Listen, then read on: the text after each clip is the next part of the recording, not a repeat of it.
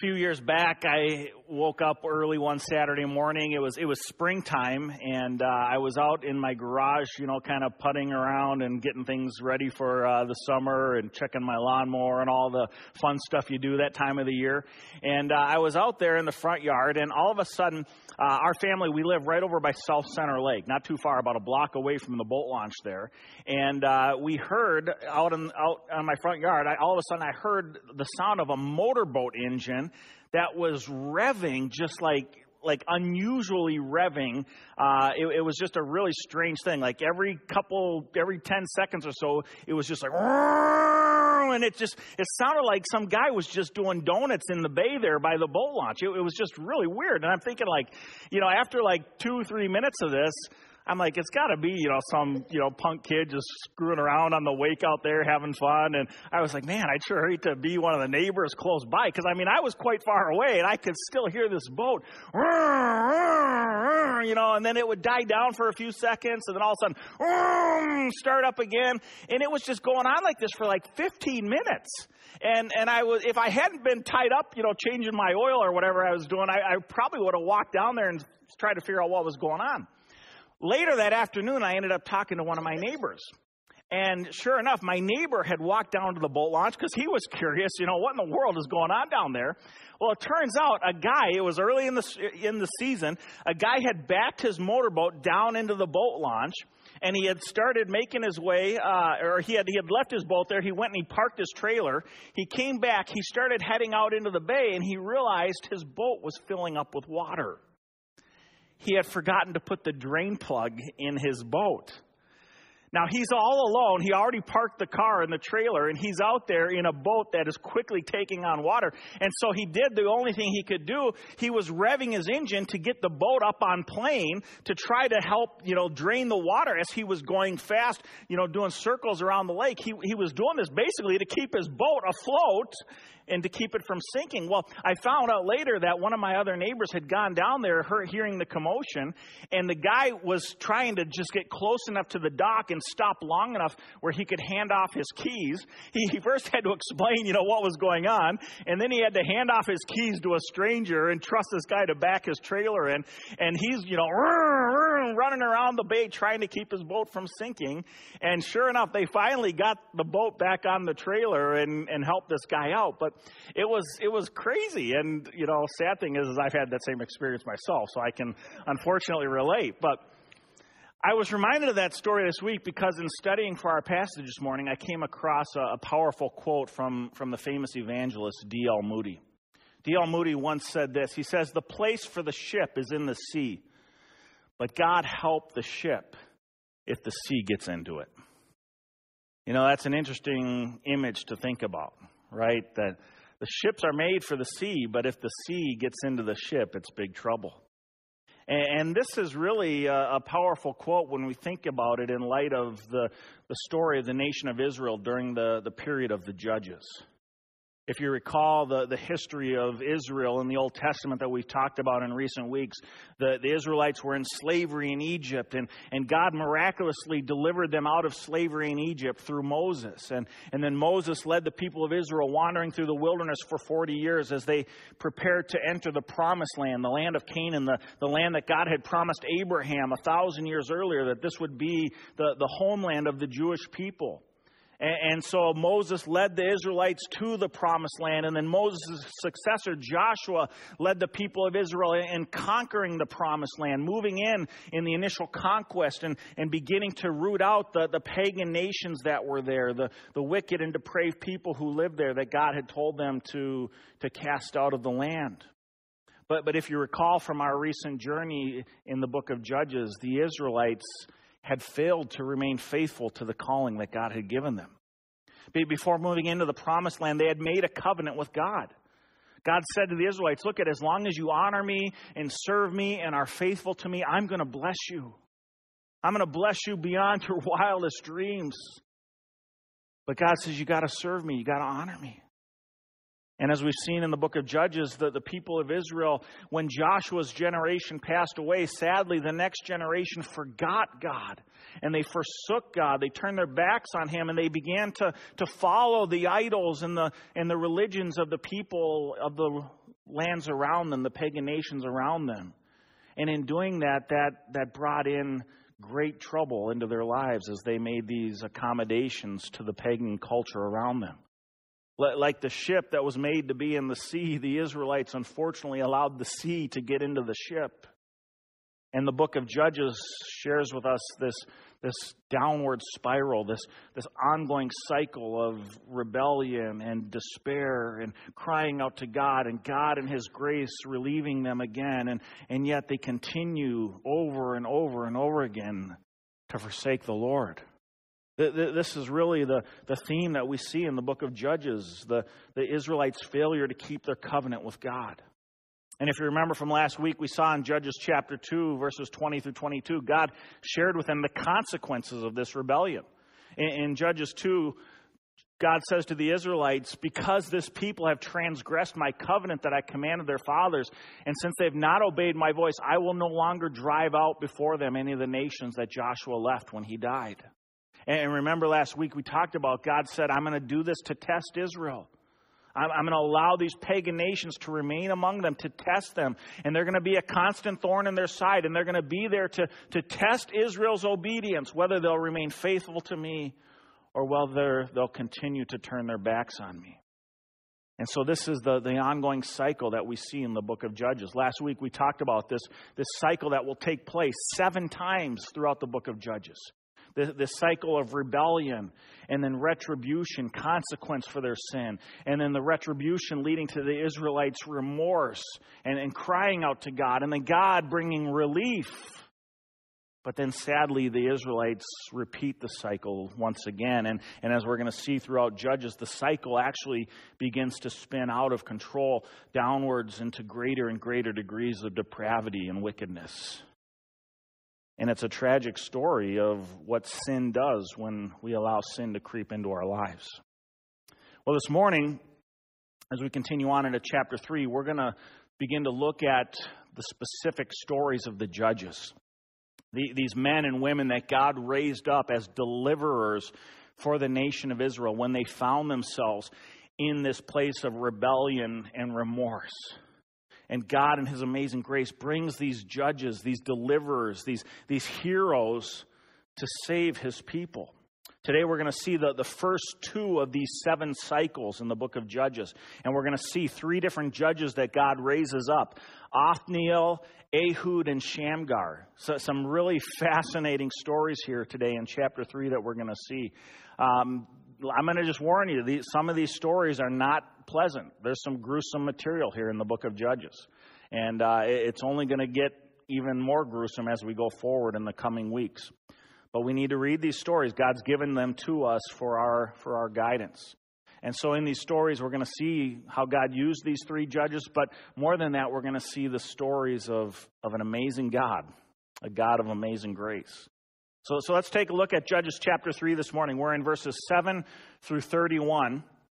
Judges 3, 7 through 31. And the people of Israel did what was evil in the sight of the Lord. They forgot the Lord their God and served the Baals and the Asheroth. Therefore the anger of the Lord was kindled against Israel, and He sold them into the hand of Cushan-Rishathaim, king of Mesopotamia. And the people of Israel served Cushan-Rishathaim 8 years. But when the people of Israel cried out to the Lord raised up a deliverer for the people of Israel who saved them, Othniel, the son of Kenaz, Caleb's younger brother. The Spirit of the Lord was upon him, and he judged Israel. He went out to war, and the Lord gave Cushan-Rishathaim, king of Mesopotamia, into his hand. And his hand prevailed over Cushan-Rishathaim. So the land had rest for 40 years. Then Othniel, the son of Kenaz, died.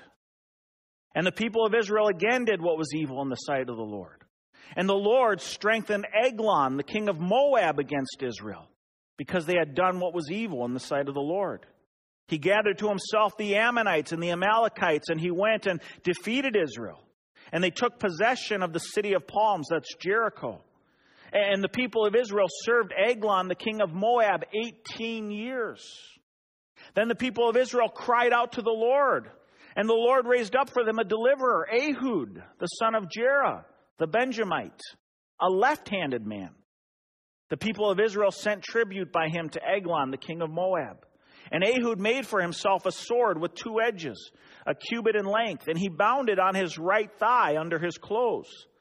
And he presented the tribute to Eglon, the king of Moab. Now Eglon was a very fat man. And when Ehud had finished presenting the tribute, he sent away the people who carried the tribute. But he himself turned back at the idols near Gilgal. And he said, I have a secret message for you, O king. And he commanded silence, and all his attendants went out from his presence. And Ehud came to him as he was sitting alone in his cool roof chamber. And Ehud said, I have a message from God for you. And he arose from his seat. And Ehud reached with his left hand and took the sword from his right thigh and thrust it into his belly. And the hilt also went in after the blade, and the fat closed over the blade. For he did not pull the sword out of his belly, and the dung came out. Then Ehud went out into the porch and closed the doors of the roof chamber behind them and locked them. When he had gone, the servants came, and when they saw that the doors of the roof chamber were locked, they thought, surely he's relieving himself in the closet of the cool chamber. And they waited till they were embarrassed. But when he still did not open the doors of the roof chamber, they took the key and opened them, and there lay their Lord dead on the floor. Ehud escaped while they delayed, and he passed beyond the idols and escaped to Sarah. When he arrived, he sounded the trumpet in the hill country of Ephraim. Then the people of Israel went down with him from the hill country, and he was their leader. And he said to them, follow after me, for the Lord has given your enemies, the Moabites, into your hand. So they went down after him, and they seized the fjords of the Jordan against the Moabites and did not allow anyone to pass over. And they killed at that time about 10,000 of the Moabites, all strong, able-bodied men. Not a man escaped. So Moab was subdued that day under the hand of Israel, and the land had rest for 80 years. Now, subsequent to this time, the Philistines on the other side of the nation of Israel were trying to take advantage of this. And so the Philistines rose up, thinking the Israelites were bothered with the Moabites on the other side of the country. And it was during this time, after Ehud, that Shamgar, the son of Anath, came forward. And he killed 600 of the Philistines with an ox goad. And he also saved Israel. And Israel entered into a period of rest at that point for 80 years. Interesting stories, aren't they? 2 Timothy 3:16 says that all Scripture is inspired by God and profitable for teaching, for reproof, for correction, and training in righteousness. All Scripture, friends. Even stories like Ehud's and Shamgar's. Stories that we sometimes wonder, why is this even in the Bible? But friends, there's important messages that we can learn from studying these stories. Specifically important messages about the nature of our great God. See, while these are stories of 3 different judges and the way that they delivered Israel, they're really more stories about who our God is. In fact, in these stories, we're reminded of 3 things about the nature of our great God. The first thing that we're reminded of in the stories of Israel's first 3 judges here today is that we have a sovereign God, a God of grace. We see in these stories the sovereign grace of God. Our passage here this morning begins in chapter 3, verse 7, and here we find the nation of Israel starting down this slippery slope of compromise following Joshua's generation. As we saw last week in Judges chapter 2, verse 10, Judges here tells us there arose another generation after them who did not know the Lord or the work that he had done for Israel. And this is where our story picks up. At the beginning of this period of Othniel, verse 7 tells us about the reality of Israel's compromise. And we see here in verse 7 what was at the heart of Israel's compromise. There were 2 things at the heart of Israel's compromise. The first thing that we see here in verse 7 is that the Israelites did what was evil in the sight of the Lord. They did what was evil in the sight of the Lord. Now, that's an important observation, friends, because it reminds us first and foremost that God is the one who defines what is true. They didn't do evil in their sight. They did evil in God's sight. He's the one who defines what is true. He defines what is good and bad, what is moral and immoral, what is evil and what is just. It is God who is the arbiter of truth. And this is an important reminder for us today because we live in a world that so often gets this reality very confused. Instead of looking to God as the one who defines truth, our world today has embraced a philosophy of relativism that says, no, there is no God, there is no absolute truth. We define truth. We determine what is true, what is good, what is right and wrong. And what's true for you is true for you, and what's true for me is true for me. And that's the prevailing philosophy in our world today. This relativism has given rise to another philosophy known as pluralism. Because we say that there is no absolute truth, and your truth is your truth, and my truth is my truth, well, our culture now says, well, because there is no absolute truth, all truths are basically the same. And so it really doesn't matter what you believe. And we champion in our culture today this philosophy of pluralism. That it doesn't matter what a person believes as long as they sincerely hold their beliefs. That's really all that matters at the end of the day. And this belief has given rise in our culture to what I call a politically correct or woke form of tolerance.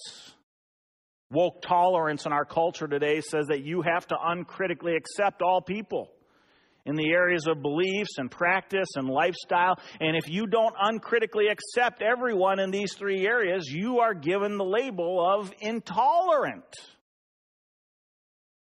And in our culture today, friends, there's no worse name to be called than to be called intolerant. And see, this all stems from this idea that we are the ones who determine what is true. But Judges reminds us that the Israelites did what was evil in the sight of the Lord. See, our view of truth and morality is irrelevant. All that matters is what our Creator God has defined as truth. But yet when we forget this, we find our culture moving in some very wicked and perverse directions. Today, the nation of Canada, churches all over Canada, hundreds, maybe thousands of pastors today, are preaching biblical messages on God's revealed truth on human sexuality. All over Canada today, faithful Bible preaching churches are preaching sermons on God's word in regards to human sexuality. Now, why? Why are they doing that? They're doing that because this past month, the Canadian government passed a bill called Canadian Bill C-4, which literally criminalizes the biblical view of human sexuality. Criminalizes it. In the preamble of that bill, it literally calls the biblical view of human sexuality a myth. That God created two genders. That God intended sex to be expressed in marriage between a man and a woman. The Canadian government officially decreed that to be a myth. And they have now criminalized any attempt to try to encourage somebody out of homosexuality or out of the transgender lifestyle, that is now criminal behavior, criminal speech. Even praying for somebody can be deemed a criminal activity according to this law. And so today in Canada, churches all over the nation are taking a stand saying we are not going to bow to Caesar in this. We don't care what the culture says, we follow God. He is the one who defines truth. And so today we stand with our brothers and sisters in Canada in making that proclamation. And even if it costs us greatly, we will never stop proclaiming the truth of God's word. The culture says to the church, no, come on, you got to follow us. You got to get on the right side of history. But friends, understand this. You are never on the right side of history if you're on the wrong side of God's will. And that's the message that we see so clearly here in the book of Judges. The Israelites did what was evil in the sight of the Lord. Secondly, we see here in verse 7 that not only did they do evil in the sight of the Lord, but they turned their back on him in pursuit of the idols of the pagan culture around them. And this is really the common pattern of sin throughout history. There's nothing new under the sun, friends. This is where rebellion always stems from. It stems from the idea that we know better than God. It stems from the idea that yes, God has said this, but you know what? I think this is the way I want to go. And so we turn our backs on God's will and we go our own way. This is what the Apostle Paul described in the book of Romans, in Romans chapter 1. Paul says, starting in verse 21, although they knew God, they did not honor him as God or give thanks to him, but they became futile in their thinking, and their foolish hearts were darkened. Claiming to be wise, they became fools and exchanged the glory of the immortal God for images, idols resembling mortal men and birds and animals and creeping things. Therefore, God gave them up in the lusts of their hearts to impurity, to the dishonoring of their bodies among themselves, because they exchanged the truth about God for a lie and worshipped and served the creature rather than the Creator, who is blessed forever. Amen. He says they are full of envy, murder, strife, deceit, maliciousness. They are gossips, slanderers, haters of God, insolent, haughty, boastful, inventors of evil, disobedient to parents, foolish, faithless, heartless, ruthless. Though they knew God's righteous decree that those who practice such things deserve to die, they not only do them, but give approval to those who practice them. It's an interesting passage here, isn't it? What Paul says. And you have to wonder, who's Paul talking about here? I mean, is he talking about Israel? Is he talking about Rome? Is he talking about us? Friends, understand, it's all the same. And the end result is always the same. When we turn our backs on God, as Paul says here 3 times in Romans chapter 1, God gave them up. God gave them up to their sin. God gave them up to their sin. 3 times Paul emphasizes that reality. See, friends, God in his righteousness will allow us to reap the fruit of our sin and rebellion against him. This is true for individuals. It's true for families. It's true for churches. It's true for nations. And this is exactly what took place in the cycles of rebellion that we find in our passage this morning. As a result of Israel's compromise, God gave them up. In our stories today, this meant subjugation and slavery to foreign enemies. Cushan Rishathaim, that his name, Cushan Rishathaim, it means doubly wicked. Can you imagine how oppressive that guy must have been? His name literally means doubly wicked. For 8 years, they were under the reign of the king of Mesopotamia, this doubly wicked leader. And then Eglon, the king of Moab, for 18 years, paying tribute and under slavery to him. And this was all a result of God's righteous judgment. Friends, understand this. Make no mistake about it. God is a just and righteous God. And in his holiness, he cannot tolerate sin. And so to teach his people obedience, God strengthened Israel's enemies, and he sold them into their hands, and God allowed Israel to taste the bitter fruit of their rebellion. And friends, this should stand as a powerful warning to each of us this morning. God will not sit idly by as we continue to turn our backs in rebellion against him. And God will not cheer you on in your sin and, way to go, keep going, it's so great, you're turning your back. No, that is not what God will do. Not in his holiness, not in his righteousness. Instead, God will allow us to walk the path of peril in the hopes of ultimately leading us to the place of repentance. And this is where we discover the good news in our stories this morning.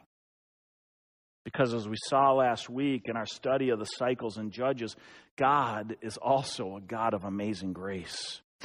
He's a God who hears the cries of his people when they find themselves in the valley of weeping, the place where they recognize the cost of their sin. And so, just as God is sovereign in judgment, he's equally sovereign in deliverance.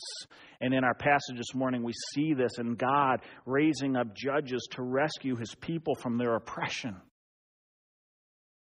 Now, you might be thinking to yourself this morning, well, Pastor Jason, you haven't told us much about these judges yet. I mean, we haven't even learned anything about these judges. And friends, there's a reason for that. It's because the judges aren't the point of the story. The God behind the judges is the point of the story. Friends, did you notice in our passage this morning, we read 25 verses in chapter 3. And in those 25 verses, the term the Lord appears 13 times. Every other verse, it's the Lord, the Lord, the Lord. And friends, we should understand the main hero in our stories this morning is not these three judges. The main hero is God. The God of sovereign grace that saves Israel. Look at these verses from our passage. Verse 9, the Lord raised up a deliverer for the people. The Spirit of the Lord was upon him. And the Lord gave Cushan-Rishathaim into his hands. And the Lord raised up for them a deliverer named Ehud. Follow after me, Ehud said, for the Lord has given your enemies, the Moabites, in your hand. If you go to chapter 10, referring back to Shamgar and the Philistines, we read there, the Lord said to the people of Israel, did I not save you from the Philistines? Again, referring back to Shamgar. Over and over again, it's the Lord, it's the Lord, it's the Lord. It was God who delivered his people. And here's why this recognition is so important this morning. It's important because it reminds us today where our true hope is found. Where our true hope is found. Friends, our hope is not found in human leaders or in governments or in military might or in technology or in anything of this world. Our hope is found in the Lord. As King David reminds us in Psalm 121, I lift my eyes up to the hills. From where does my help come? My help comes from the Lord who made heaven and earth. God is our hope, friends. God is our source of help. God is our deliverer. And oh my goodness, how we need to remember this truth today.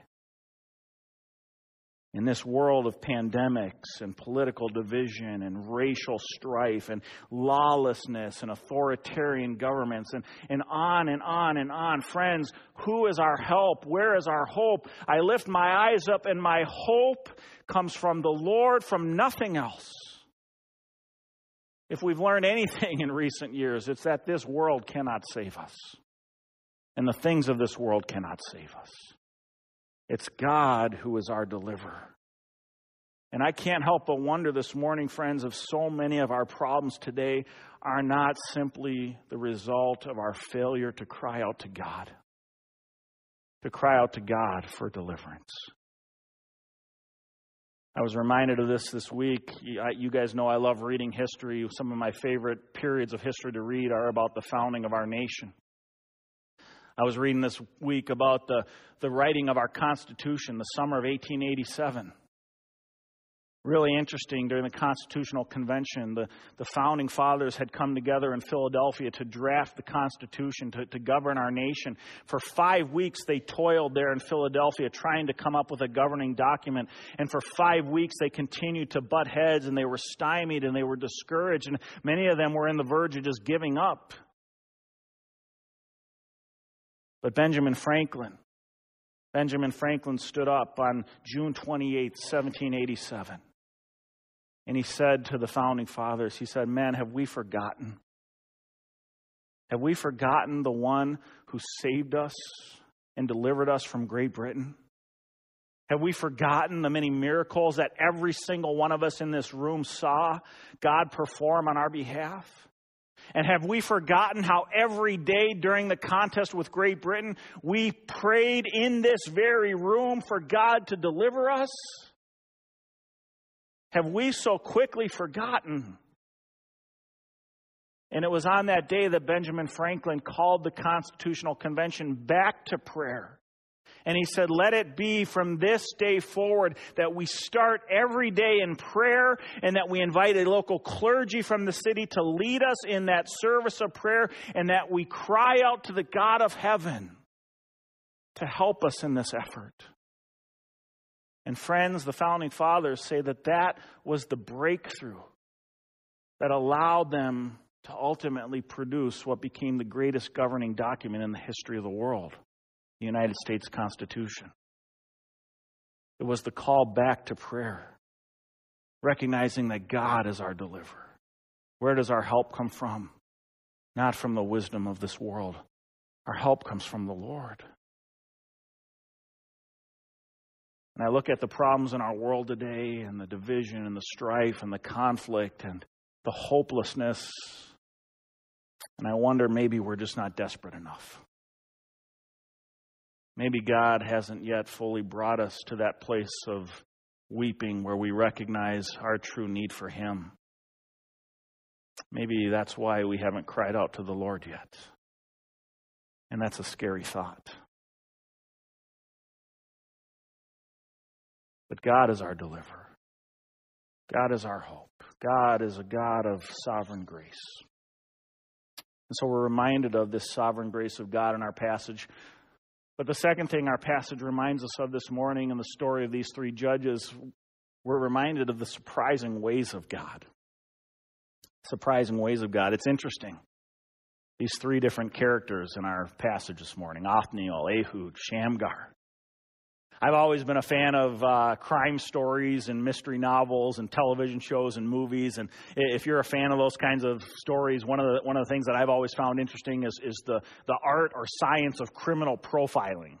Right? You have these detective stories, and what they'll do is they'll look at all these different, criminals and crimes that have been committed in the past, and they use those to form a profile of the type of person who commits that kind of a crime. And so once they form a profile, then they know, like, this is the kind of person that we're looking for. This is the likely candidate for who committed this particular crime. It's called criminal profiling. And I was thinking about this week, because if we were asked to make a profile of the kind of person that God uses based on the judges in our passage today, friends, we'd be very hard-pressed to form a profile looking at Othniel and Ehud and Shamgar. I mean, these are three very different characters when we begin to understand who they were. This would be like asking somebody to watch the movie The Breakfast Club and write up a profile of the typical American teenager, right?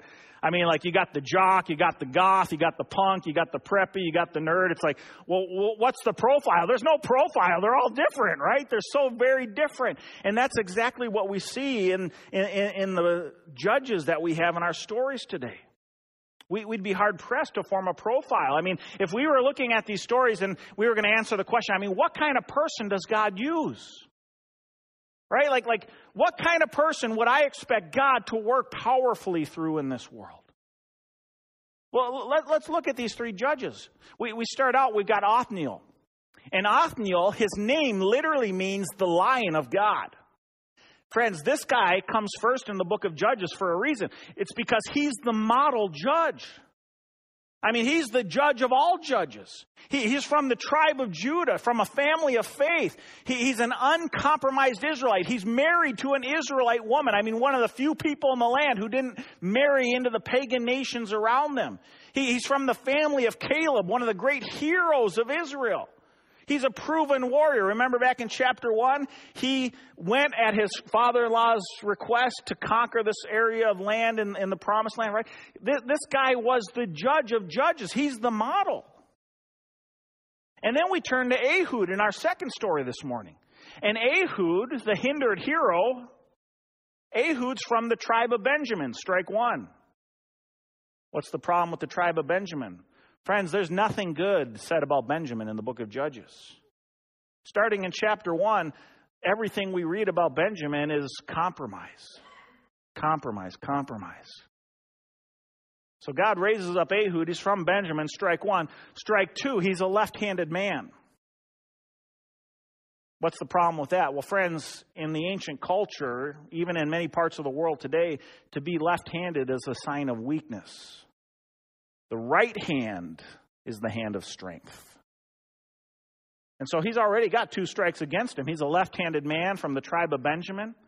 But very interestingly, the Hebrew word for left-handedness that they use of Ehud, the Hebrew word for left-handedness literally means hindered in the right hand. And so it's very possible that not only was he left-handed, but he may have even been disabled. His right hand may not have worked for some reason. Maybe it was paralyzed. Maybe it was shriveled up. Maybe withered. We don't know. But he was a left-handed man. I mean, this is the least likely guy to lead the nation of Israel against the king of Moab, Eglon. And then we look at the third judge in our passage this morning, Shamgar, the surprise soldier. Shamgar, it's not even a Hebrew name. It's a pagan name. He's probably fatherless. We don't have any mention of him having a father in our passage. Instead, Shamgar is called the son of Anath. Anath is a woman's name.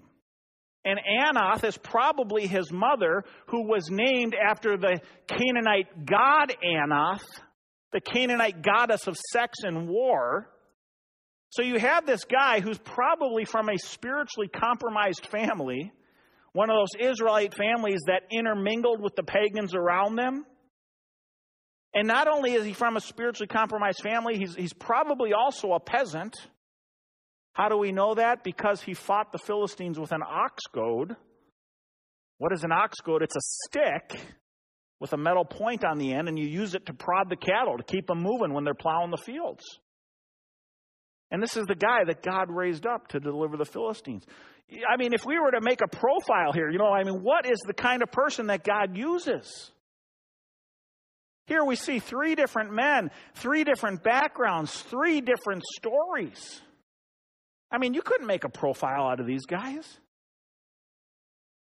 But friends, notice, in spite of all their differences, what's the one thing they all had in common? The one thing they all had in common was God's power working through them. God's power working through them. Othniel may have had the pedigree, but it was God who supplied the power. Ehud may have been a lefty, but he was God's right-hand man. Shamgar, he just had a stick. So what? His God can strike a heavy blow. We look at all 3 of these judges and their diversity and their backgrounds and their stories, and in every single case, it was God working through these guys. Friends, if we learn anything through the study of God's Word, it's that God is in the business of using ordinary people to do extraordinary things. All throughout the Bible, God takes average, ordinary men and women, and He moves powerfully through them to do His work in this world. What a great blessing and encouragement that is. We've seen that reality here in our own church over the years. God raising up faithful men and women from different backgrounds, and God raises them up, and He does powerful work through them. I was thinking this week, we have our own Othniels here, right? I mean, models of faithfulness from faithful families, and they grow up following the Lord, they grow up serving the Lord. I mean, I was thinking of Gail's son, Matt, this week, reading a recent prayer letter. Matt and his wife, Deborah, they're over in Norway planting the First Presbyterian Church in Norway. We have First Presbyterian, First Baptist, we have those all over the place. This is literally the first Presbyterian church in Norway in decades. And here's this kid who was brought up in a faithful family to know the Lord, to serve the Lord, to honor the Lord, who's gone out on missions and now is doing incredible work for the kingdom in Norway, a country that decades ago turned their back on the Lord, and now faithful gospel-preaching churches are being planted there. And we've had our own Ehuds here at Lakes Free. I was thinking this week of our own one-armed warrior, Kevin Lovedahl. Many of you guys remember Kevin Lovedahl. Tragically went home to the Lord 4 years ago in a car accident. Kevin Lovedahl had lost his left hand earlier in life in an electrical accident. He had only one arm. But God used this hindered hero in powerful ways. Faithfully served for years here at Lakes Free Church on our building and grounds team. In fact, there's hardly a spot on this church that you can look at and not see Kevin's thumbprint on it. That's no exaggeration. He worked in our local prison ministry, missionary evangelism to corrections, led dozens and dozens of people to Jesus, going into the prisons, sharing the good news of the gospel. blessed and encouraged countless little kids in our Awana ministry over the years. Faithfully served in our men's ministry, discipling guys here at our church. One arm. But he said, God, you've given me one hand, and that's good enough for your power to work through me. I'm going to trust you, Lord. And we've had our Shamgars. I think of my dear friend Jason Brown, who passed away of cancer last year.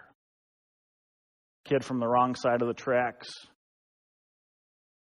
Young man who fell into drug abuse and substance abuse and addiction, who was miraculously saved by Jesus Christ. Spent the remainder of his life sharing the good news of Jesus with other people caught up in addiction, running recovery groups and helping other people in their battle for pursuit of God and conquering their addictions. Yeah, we've had our Othniels here. We've had our Ehuds. We've had our Shamgars. Friends, let me tell you something. Do you ever wonder if you're the kind of person that God could use to do powerful things for his kingdom? Make no mistake, if you are ordinary, you are just right. Because God takes ordinary people, and if they're willing to be used by him, he can do extraordinary things. Like our judges this morning, you just need to be willing and then step out in faith, and God will use you in incredible ways. And I'll tell you something, there is nothing greater in this world than to see God's power at work through you. He can take any one of us. The third thing we're reminded of in our passage this morning, maybe the greatest message of all in the book of Judges, is the supreme peace we find in God. The supreme peace of God. You know, one of the most fascinating aspects of the book of Judges, at least in my opinion, is how God uses the deliverers he raises up to point us to the ultimate deliverer to come, the Messiah, Jesus Christ. In fact, in each of the judges that we see this morning in our passage, in every one of them we see a foreshadowing of Jesus Christ. I just think about it. This is so cool. Think about these three judges that we looked at this morning. You have Othniel, the Lion of God from the tribe of Judah, the model Israelite. You have Ehud, a man of unattractive form who didn't fit the cultural expectations of a deliverer. You have Shamgar, a person of curious and humble origins who didn't fight with the weapons of this world. Friends, who does this sound like? This is Jesus these guys are pointing us to. God raises up these judges to ultimately point us to the greatest judge, the greatest deliverer to come. They all point us to Jesus. And there's one more crucial fact in our stories today that points us to Jesus, and it's found at the end of our two cycles. If you look at verse 11 and verse 30, we see two interesting observations. We see that the nation had rest while the judges were alive. But when the judges died, the people fell back into their rebellion. In both cases, in both of these cycles this morning, when the judges died following their victories, the land had rest 40 years after Othniel, 80 years after Ehud. But after that, the judges die and the rest ends. And so the most significant message in our passage this morning is simply this, friends. We need a better judge. We need a more perfect deliverer. We need a Savior who does not die and whose rest never ends. And this is where the book of Judges points us to Jesus, our true deliverer. Friends, remember in the book of Luke, we studied Luke 2 years ago. Jesus' first public words in his ministry were in a synagogue in Galilee. And he opened up the book of Isaiah to Isaiah chapter 61, and he read for the people in the synagogue, "The Spirit of the Lord is upon me, because he has anointed me to proclaim good news to the poor. He has sent me to proclaim liberty to the captives and recovery of sight to the blind, to set at liberty those who are oppressed, to proclaim the year of the Lord's favor." That's the year of Jubilee, the year in the Old Testament when all debts were forgiven and all slaves were released. And Jesus says, if you want to know that kind of deliverance, well, here I am. This is why God has sent me. This is why the Father has sent me. Jesus came into this world 2,000 years ago to bring us true salvation and true freedom and true healing and a rest that never ends. And we can be confident in these promises because Jesus is the judge whose reign never ends. He's the judge who did not die. And it's because He rules and reigns today that we can look to Him as the basis for our hope. And so I say to you this morning, if you are here today, friends, and you are in need of salvation, you are here today weighted down by your guilt and your shame as a result of your rebellion against God, Jesus says, I have come to proclaim good news to the poor in spirit, to those who acknowledge their need for God. Look to me, He says. And if you're here this morning and you're looking for freedom from your addictions, freedom from your sins and the repeated cycle of rebellion against God, Jesus says, I've come to proclaim liberty to the captives. He can give you your freedom. And if you're here this morning and you're in need of healing, Jesus says, look to me because I am the one who brings recovery of sight to the blind.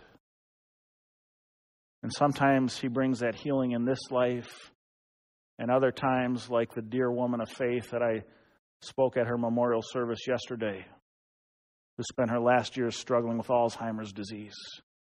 Sometimes the healing comes in the next life. And today she's free. And that's Jesus who does that. And we can count on His faithfulness because He's the deliverer who did not die. And I want to tell you, friends, you can trust Him too. Let me close in prayer. Heavenly Father, I just thank You for our passage this morning. And it is a passage with 3 interesting stories and 3 fascinating characters. And yet, more than the judges we read about in these passages, Lord, we read about You, our great God of faithfulness, and the surprising ways that You use average people to do extraordinary things in this world, and how You are our ultimate deliverer, the God of amazing grace, the God of true faithfulness and true healing and true liberation. And Jesus, I just pray that each of us today would have a fresh vision of who You are, and that we would walk away from this morning inspired and reminded that we serve a great God. We lift our eyes up to the hills, and where does our help come from? Our help comes from the Lord. And God, as we remember that, may it inspire us to be people of great faith. And may it inspire us to turn to You and say, Lord, use me. I'm just ordinary, Lord, but I'm going to trust that You can use me. And I don't have many gifts, God, but I've got a stick. And I'm going to trust that You can use this stick for Your honor and glory. And friends, God can work through you in ways that you can't even imagine if you simply let Him. And more than anything, Lord, we're reminded this morning of Your Son, Jesus, that You sent into this world, the deliverer who did not die, the one who brings ultimate freedom and ultimate deliverance and ultimate healing. And Lord, may we look to You, and may You encourage us this morning with great hope and confidence, knowing that You are our true deliverer. If there's anybody here this morning who doesn't know the good news and the great joy of following You in a personal relationship, I pray that maybe even here this morning they might turn to You and confess their sins to You and seek You today and choose to follow You as their personal Savior and Lord, and that they might know the true joy of walking with Jesus in a personal relationship. We thank You, God, for Your amazing grace and Your incredible faithfulness, and we pray all this in Your great name, the name of Jesus. Amen. Friends, I'm going to invite you to stand for our benediction this morning. It comes from the book of 1 Corinthians, chapter 15, verse 58. Therefore, my beloved brothers and sisters, be steadfast, immovable, always abounding in the work of the Lord, knowing that in the Lord your labor is not in vain. God bless you and have a great week. Amen. Hi, everybody. Pastor Jason here, and I want to thank you for joining us for our online worship service this morning. I pray it's been a blessing to you. I want to encourage you now to visit our church website, www.lakesfree.org. There you can find more information about our church, you can find updates on the latest happenings here at Lakes Free, and you can find an abundance of resources for further teaching, equipping, and encouragement. So please check that out. We also have a prayer link there on our homepage where you can submit prayer requests, and we would love to pray for you. And if you'd like to continue your worship by giving to the work of the Lord here at Lakes Free Church, we have a very clear and simple giving link there on our homepage, and we would appreciate your support. I want to thank you again for being with us this morning. I pray that you have a blessed week, and we will look forward to seeing you soon.